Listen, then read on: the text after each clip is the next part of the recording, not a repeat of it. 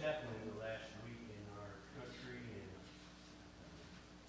the Lord laid a message on my heart for us to hear today. It's in Romans chapter 21. So I want you to turn in your Bible to Romans 21.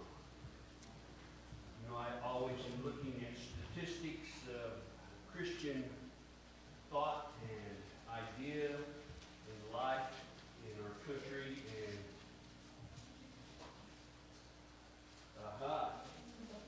turn me down, Russell. There you go. All right.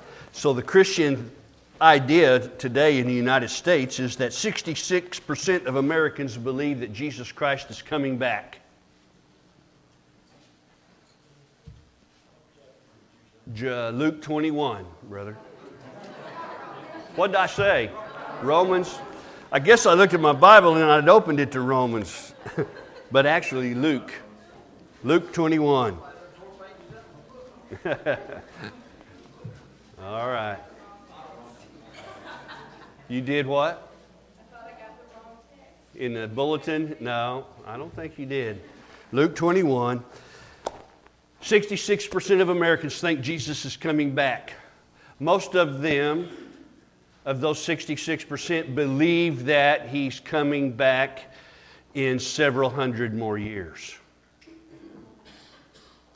I would venture to guess that 100% of you in this building think He's coming back. Amen. Would I be right? Okay.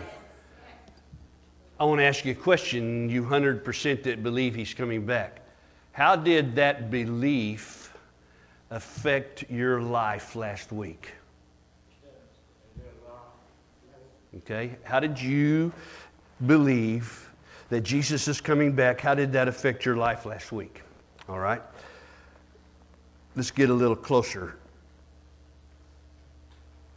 How did that affect the time that you spent last week? That belief that Jesus is coming back. How did that affect your time spent? How did that affect you in resisting temptation to sin? How did that affect the way that you spent your money? You believing that Jesus is coming back. How did that play into the way you spent your money? How about, how did it affect, well, I said that, your time spent, the temptation to sin, the way you spend your money. If you are not believing or thinking or considering His return every day of your life, then I would say this to you. You're missing one of the most powerful biblical motivators that we have. Okay? What motivates you to live the Christian life? What motivates you not to sin? What motivates you to spend your money in a godly way? If you're not allowing your belief of His return to affect your everyday living, then you're missing a very powerful motivator. Since He is returning, and we all agree with that, then we must live a certain way. And the Bible tells us to live an alert life, a ready life, and a looking life. So let's find out where it says that. Luke 21. Let's stand together. Read verse 25 and following. Luke 21, verse 25. And there will be signs in the sun and moon and stars, and upon the earth dismay among nations, in perplexity at the roaring of the sea and the waves, men fainting from fear. Men fainting from fear. Men fainting from fear. And the expectation of the things which are coming upon the world. For the powers of the heavens will be shaken. Is that happening right now? Amen. Verse 27. And then they will see the Son of Man coming in a cloud with power and great glory. But when these things begin to take place, straighten up and lift up your heads, because your redemption is drawing near. And He told them a parable, verse 29. Behold, the fig tree and all the trees, as soon as they put forth leaves, you see it and know for yourselves that summer is now near. Even so you too, when you see these things happening, recognize that the kingdom of God is near. Truly I say to you, This generation will not pass away until all things take place. Heaven and earth will pass away, but my words will not pass away. Be on guard that your hearts may not be weighed down with dissipation and drunkenness and the worries of life, and that day come on you suddenly like a trap, for it will come upon all those who dwell on the face of all the earth. But keep on the alert at all times, praying in order that you may have strength to escape all these things that are about to take place and to stand before the Son of Man. Let's pray. Lord, help us to stand before you. Help us to be ready. Show us how, Father, this morning. Give us encouragement, Lord. In the time we need, in the time that we live, we need that encouragement, Father. I pray that your judgments as they fall upon this nation, that we are aware of them and that we allow them to have their purpose in our own heart, that you would turn us back to you. In Jesus' name I pray, amen. You may be seated. Thank you for standing. The fact of his return is more reliable than heaven and earth themselves. Did you catch that? The fact of his return is more reliable than even heaven and earth itself. Look in verse 33. Jesus said, heaven and earth will pass away, but my words will not pass away. You see, either he's returning like he just said, or he's a liar. That's the only two options we have to pick from. He's either coming back like he said, or he is a liar.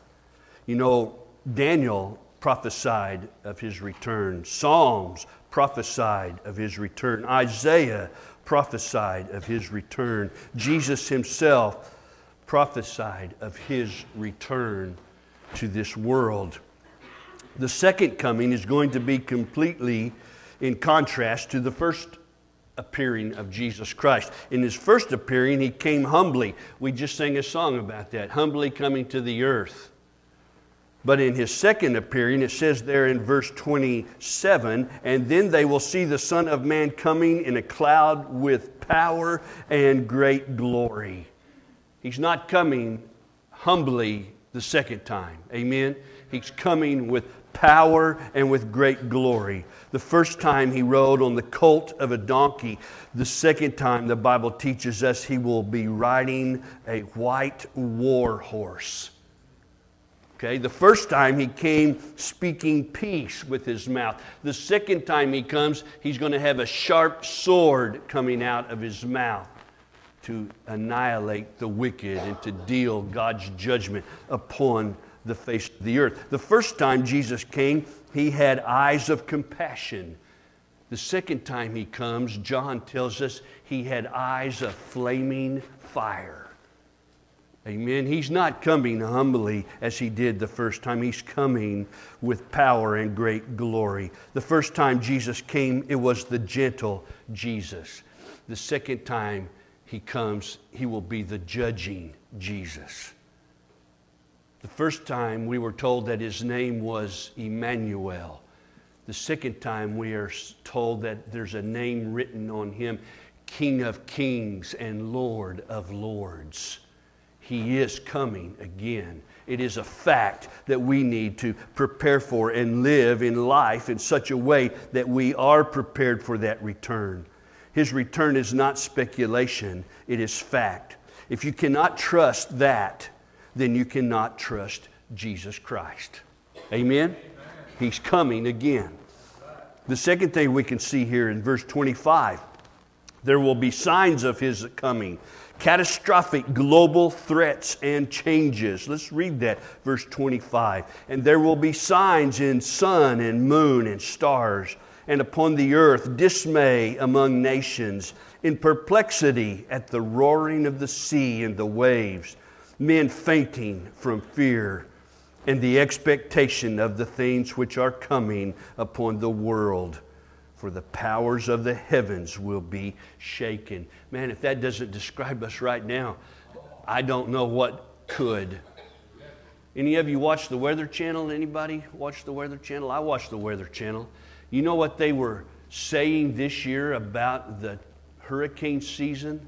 They were perplexed at the events taking place in our atmosphere and on our planet about our climate.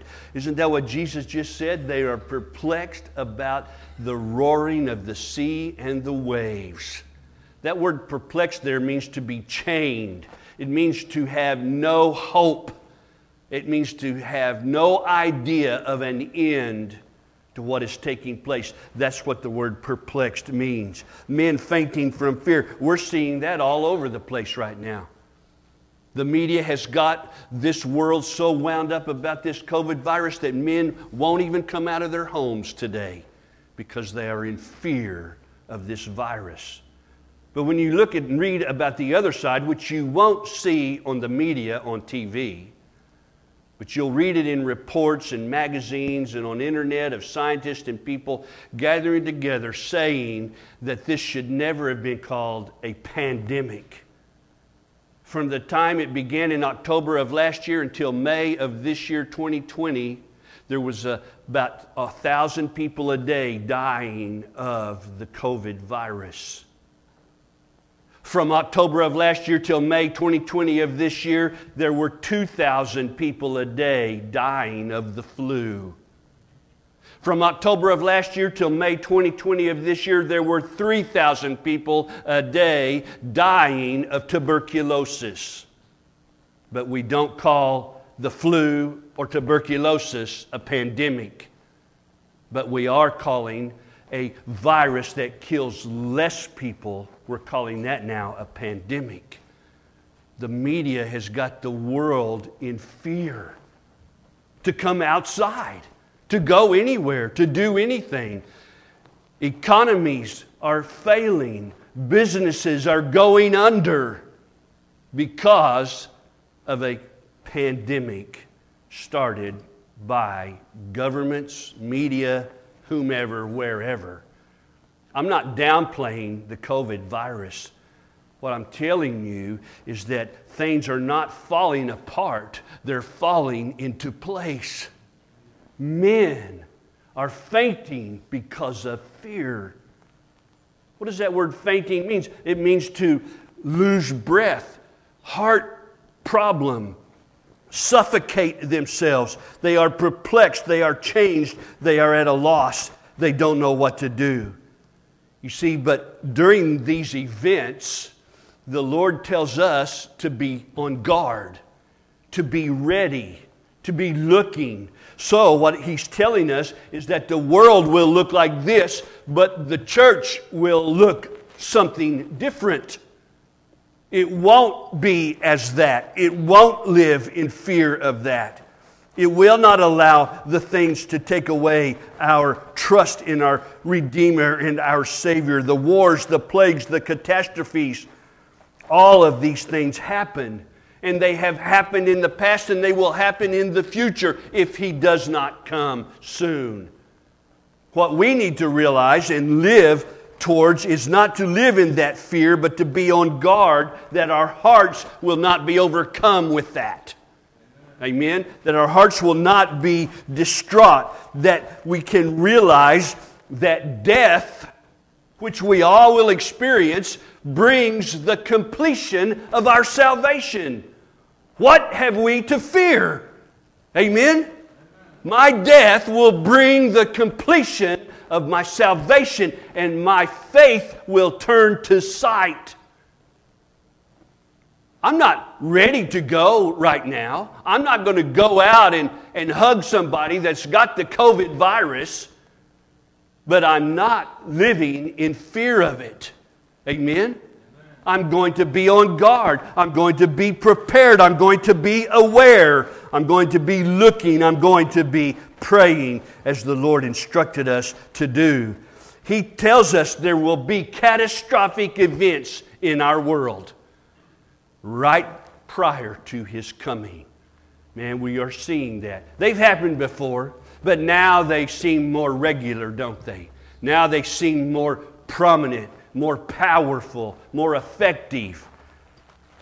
Things aren't falling apart. people, things are falling into place for the return of our Savior. Now, he says there are some dangers that we need to look out for before His return.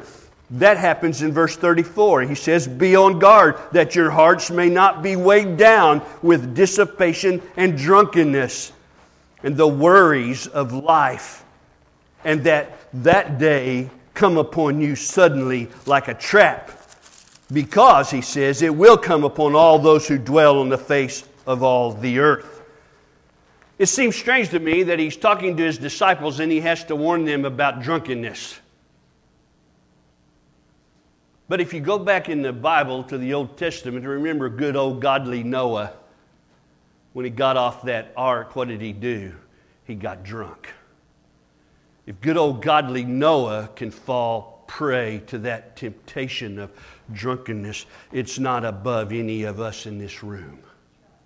Amen? That sin is not above any of us in this room. But here's what Jesus says. Be on guard that your heart not be weighed down with that drunkenness, but rather look to the Lord and go to Him for your peace or your rest. If you are taking alcohol to calm your nerves, if you are taking drugs to give you some rest or some nerve calming, then you are missing, let me rephrase that, you are in danger of committing the very sin that Jesus is talking about right here. If you drink a little so that it'll calm your nerves, that's what he's talking about right there. Jesus is our peace. Jesus is our nerve calming agent. Not drunkenness, not dissipation, not drugs. Jesus is. Beware and be on guard that you don't do that, he says. Because what happens is you come into a lull in your life, and then one day you wake up and it's passed you by.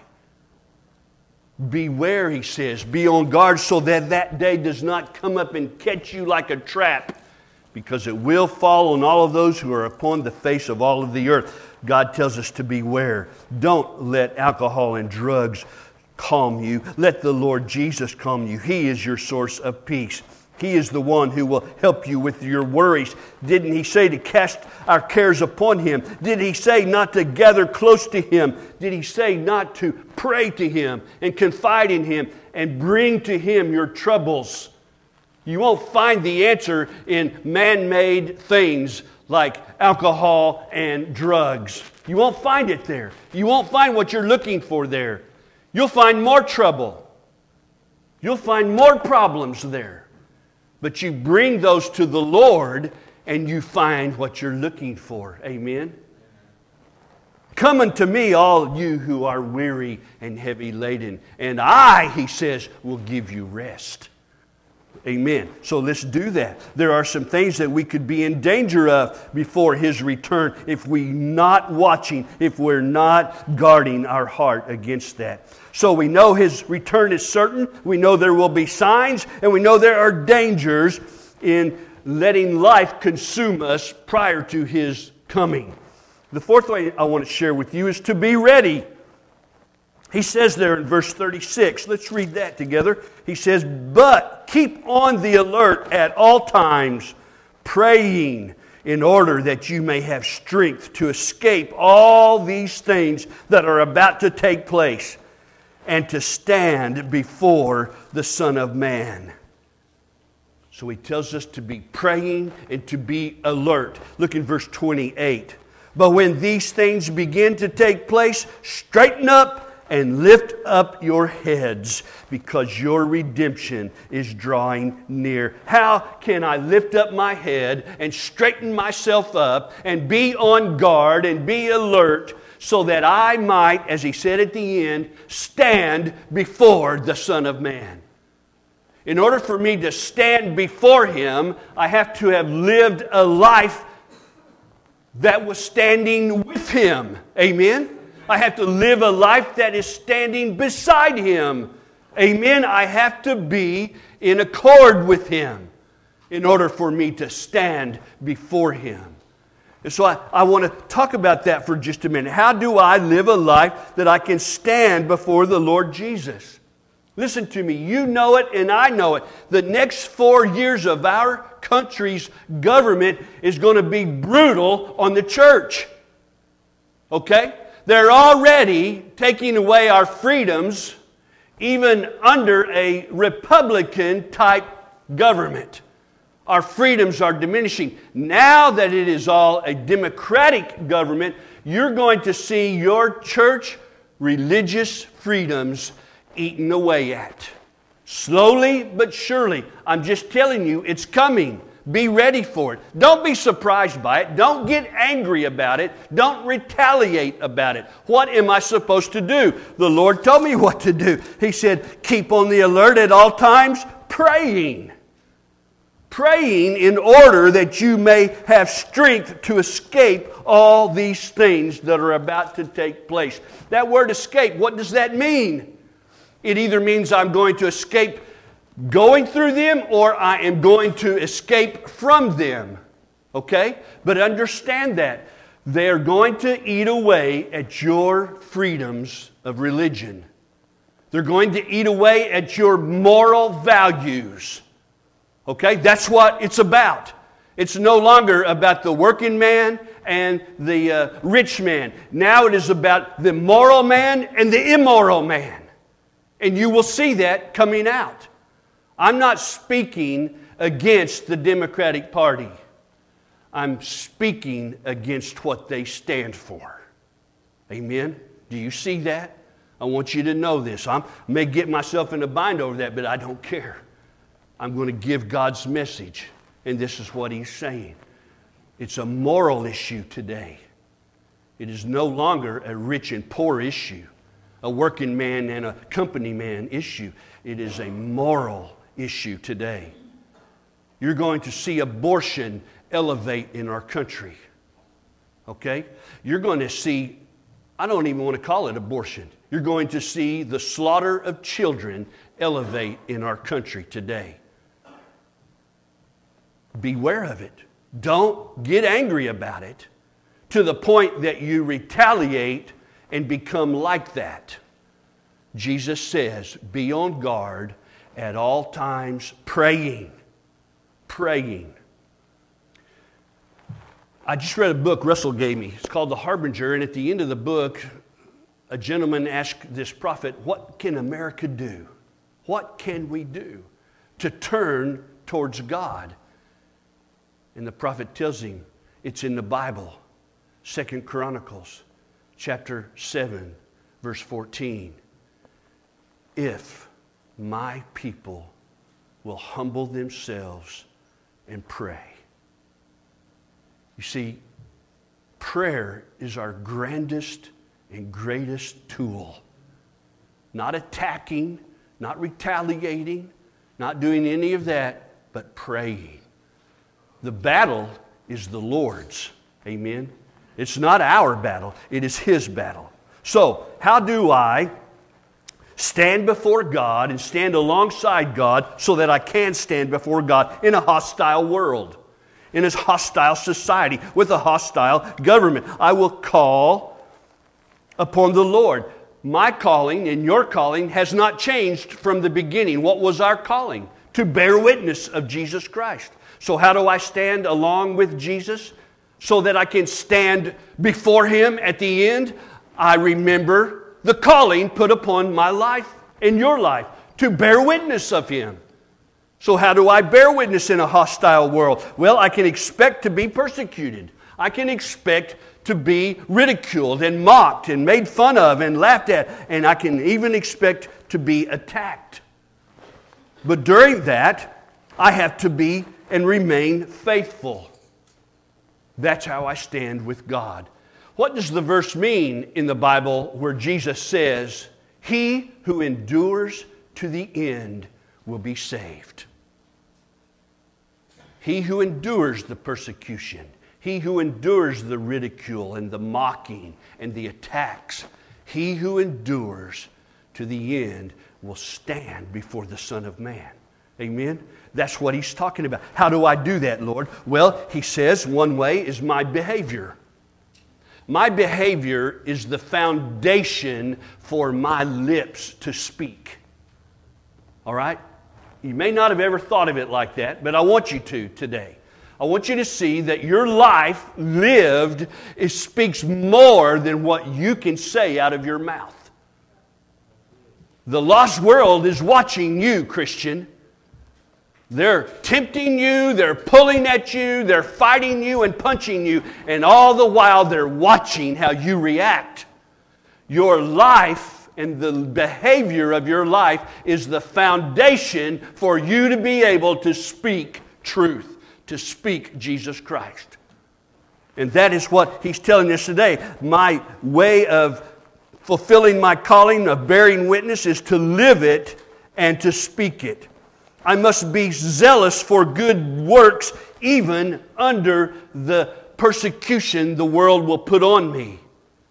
I cannot retaliate as the world would have me, because then I become like the world. But I can pray and I can speak truth. And that's what God asks you to do in the days ahead of you, my friends. The Christian operating in a shady or questionable dealing, if you're trying to cover up your sin outside of this church, in the practices that you have, let me beg you this morning, please don't tell anybody you're a Christian. If you're covering up your sin by shady actions and by doing sin and then coming to church on Sunday and sinning all week and covering that up, please don't tell anybody you're a Christian, okay? For the sake of the church. But if you are repenting, praying man, then you need to be telling people you're a Christian. Live it. Speak it in front of them. This is what God would have us to do. That's the kind of a life that is a great witness. Peter said this, be ready to make a defense for the hope that is in you. Now he said you must do that with kindness and with compassion. So you can't argue someone to the kingdom of God. Understand this. You can win the argument, but you can lose the person. God wants the person more than He wants you to win an argument. So don't argue someone into the kingdom of heaven. I've said this many times before. You don't need to defend God. You don't need to defend the Bible. You don't need to get in fisticuffs or an argument about it. Defending the Bible is like defending a lion. If somebody attacks your lion, you don't jump in the middle and try to stop it. What do? You open the cage and let the lion out. He'll defend himself. Amen? You don't need to defend the Bible. The Bible can defend itself. People try to divert from the guilt of their sin, don't they? What's the most popular question someone will ask you about God if you're trying to witness to them is, why do bad things happen to good people? If God's so real, why are all these children dying? What they're doing is trying to divert you from them facing their sin. Here's what I want you to do the next time that happens. When somebody asks you, why do bad things happen to good people? Or if God's so real and so loving, why are all these children dying? I want you to say this. Look him in the eye and say this. If I can answer that question for you, if I can fulfill your heart's desire with that question, will you commit your life to Jesus Christ right now? And 99% of them will say no. Because it's not about good things happening to bad people or bad things happening to good people or children dying in this world. That's not what it's about. It's about them and their sin. It's about them and loving their sin. Amen? That's what it's about. If you can say to that person, if I resolve your question right here, right now, will you commit your life to Jesus Christ? And they will say no, because it's not about them and Jesus Christ. It's about them diverting you from their sin and their guilt. Understand that. We are called to stand alone with Jesus in a hostile world. We are called to witness with a life and our lips. We are called to have all of this done by the power of the Holy Spirit. And all of this is motivated by my believing that Jesus is coming back. Amen. Amen? He's coming back. And the closer we get the things that we see happening in our world, we know that it is near. I keep telling you, church, don't I? Somebody's going to be alive when this happens. It might be us. It might be us. I don't think He's coming back hundreds of years from now. I don't see how He hasn't come back yet. That's where I'm at. I think it could happen at any moment. Are you ready for that moment? Have you weighed your life down with worry and dissipation, or alcohol, or drugs, or sex, or pornography? All the things that steer us away from the truth of who He is? If you have, today's the day that you stop. Today's the day you repent.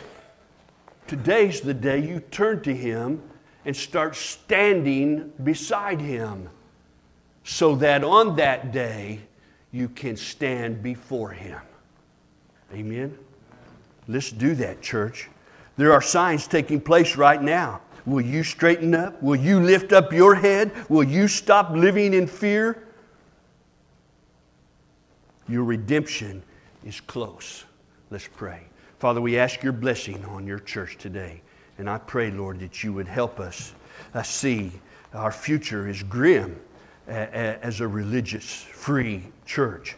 But Father, I know that you are greater than that and that you can overcome that.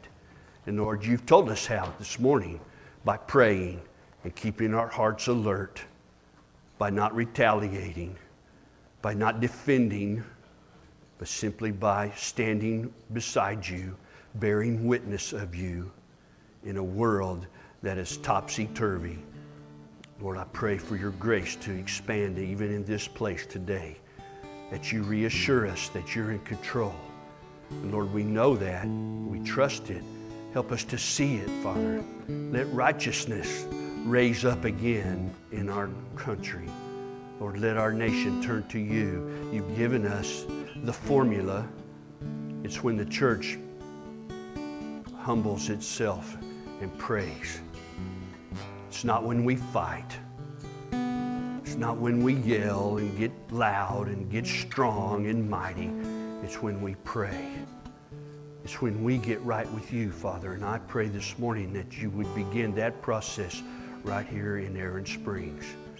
That this group of people, we would get right with you. We would put aside all the gods that we've raised up in our lives. We would put aside the sin that entangles us, and that we would look to you, Father, and we would cry out to you. And Lord, we do that today in Jesus' name. Amen. If you